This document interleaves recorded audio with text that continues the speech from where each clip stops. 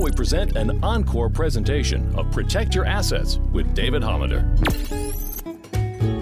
Well, it was another interesting week on Wall Street. The Dow finished down 2.7%. The S&P was down just about as much, but it came back Friday to finish down 0.7%. NASDAQ up slightly, 0.6%. International index just off about 0.5%. But the oil industry and bonds was where the action was this week. Oil finished up 2.3% to close at 81.73, and bonds up 3.6% for the week. So we had a positive start to the year the last couple of weeks, and then all of a sudden, investor sentiment changed, got a little more mixed. Stocks didn't like what they saw during the week as we saw weaker manufacturing news. U.S. consumer not really showing up. And then you had the labor number on Thursday, which wasn't very good. And all of a sudden, stocks didn't like it. So then we have earnings. And earnings so far have been mixed. And estimates from companies are starting to move lower, which means less revenue to companies. And that's why today we're going to be talking about businesses. But backing up, markets have been following earnings this last week for any signals about growth, because as you remember, the two themes this year we're looking for are growth and inflation. They do go hand in hand because that sets up stagflation, which we want to miss. So about 11% of the S&P 500 companies have reported so far their fourth quarter earnings, and the results, frankly, are quite a mix. They're not where they need to be. So earnings for the quarter so far have fallen overall by about 4% annually, and the first negative growth quarter since 2020 that we've seen. So things are definitely starting to slow down. And so far we've heard from most of the big banks out there, and while many are seeing consumers continue to spend, they're also preparing for a slowdown ahead. And in fact, as part of that, they've increased their reserves. They've laid off a pretty significant portion of their employment. They've lowered wages. They've also cut payoffs, for bonuses and so forth, and made pay adjustments across the board. So you're hearing about this, which is just a sign that they're getting ready for something that's coming. And we had the first large cap technology firm report this past week, Netflix. The company missed earnings, and this was driven largely by currency fluctuations. But overall subscriber growth came in ahead of expectations, and this is what supported the stock and the broader technology sector on Friday. And I'll come to that in a second because I got a really good question from Trey. But before I get there, the big question I've been asked is, are we going to get a soft landing? Because that's really what people are concerned about. Will the Fed get it right? Will the recession that we're going to go into, at least that's my opinion, will it be short or long? And it's all about the soft landing. So what that means is, a definition of a soft landing is inflation falls faster than growth. We're going to talk a lot about that today. Inflation falling faster than growth. This allows the Fed to stop raising rates and do what's called a pivot, where they first of all, they'll stop raising rates, and then they should turn around and start lowering rates if the economy looks pretty good. And in doing so, that usually helps the market. But we have to have the facts that support that. And so I'll say overall, inflation is declining. And we did just say this because of companies reporting growth is slowing. But the Fed rhetoric is not changing. It's still pretty harsh. And I expect this February 1st, which is coming up, they are going to hike rates by about 25 basis points. Now, the big question is, will they continue to hike rates or will they back off? Big diversity in that decision so far. So don't just say, well, that's it. No, it may not be it.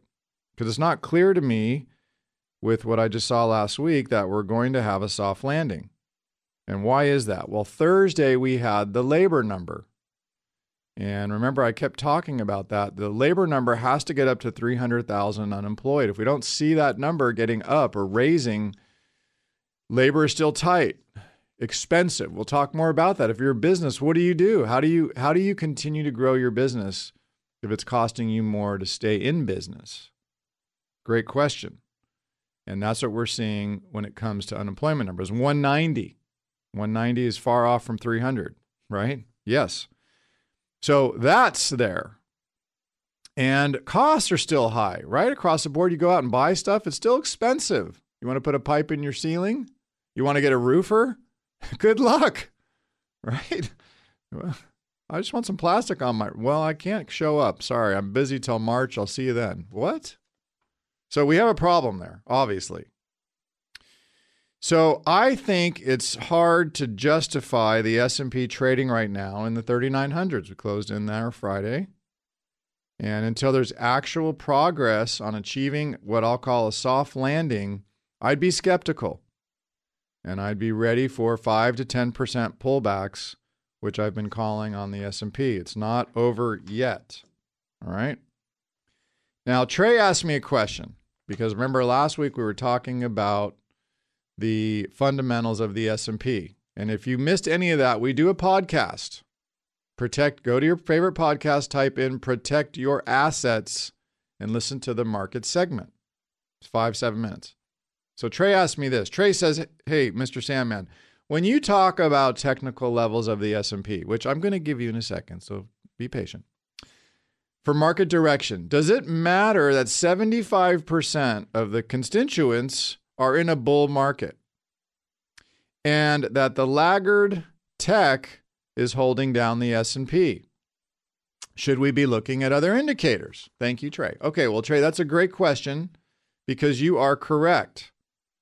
Measures of market internals, including what I'll call breadth or volume, matters, and it should be monitored. In addition, you're asking me about the percentage of tech in the S&P. Good question. So if we look just at the S&P 500, that's all I'm talking about right now, the trend, at least technically, as I talked about last week, is bearish. That means that we're going to see more down before we see up. That's what that means. And from the surface, it doesn't matter whether the bearish trend is being driven by one sector or style, or if the market weakness is broad across all types of shares when I'm looking at it broadly. We first just want to identify the trend in stocks. Now, to your point, identifying that the stock market as a whole is in a downward trend is one step. From there, I want to look at where the opportunities for capital preservation and growth are within the stock market. So if we look at investment style, I'm going to reiterate that I like value. Value names are decidedly more appealing than growth right now because of where we are in this economy.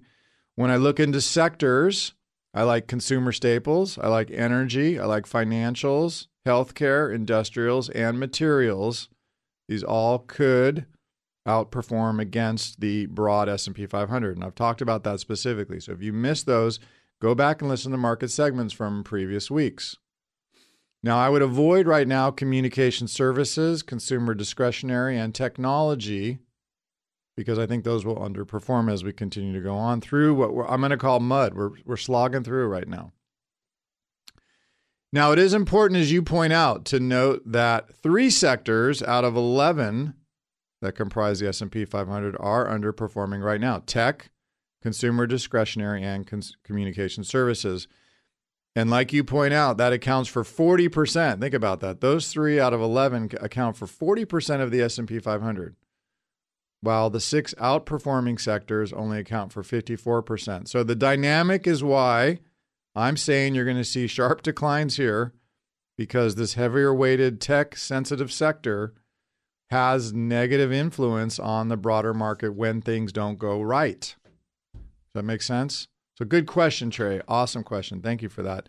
So what are the indicators right now? What are the resistance levels? On the upside, we want to break through 40-20. All right, 40-20, that's the upside resistance. On the downside, it's 38.40. We got close last week, 38.40, and then beyond that, it's 37.20 and then 36.57. All right, so there's your support. Investment advisory services are offered through Liberty Wealth Management, a registered investment advisor. This podcast is for informational purposes only and should not be relied upon as a basis for investment decisions. The strategies mentioned are not suitable for everyone. The information expressed does not consider your specific situation or objectives and may not be appropriate for all investors. Past performance is not indicative of future results. To better understand the risk associated with investing and how it reacts to different market conditions, listeners should always consult with their qualified investment professionals, financial advisors, legal or tax specialists, and conduct their due diligence before making any financial decisions or taking any action. The legal information provided on the air is not intended to substitute for callers hiring their lawyers to advise them about personal legal matters. Investments involve risk and, unless otherwise stated, are not guaranteed. Liberty Group LLC paid for the following program, and the host's views and opinions do not represent those of the station or its ownership. California Life Agent number 048569. Persons engaging the services of one affiliate of Liberty Group LLC companies should be aware that each company is operated separately.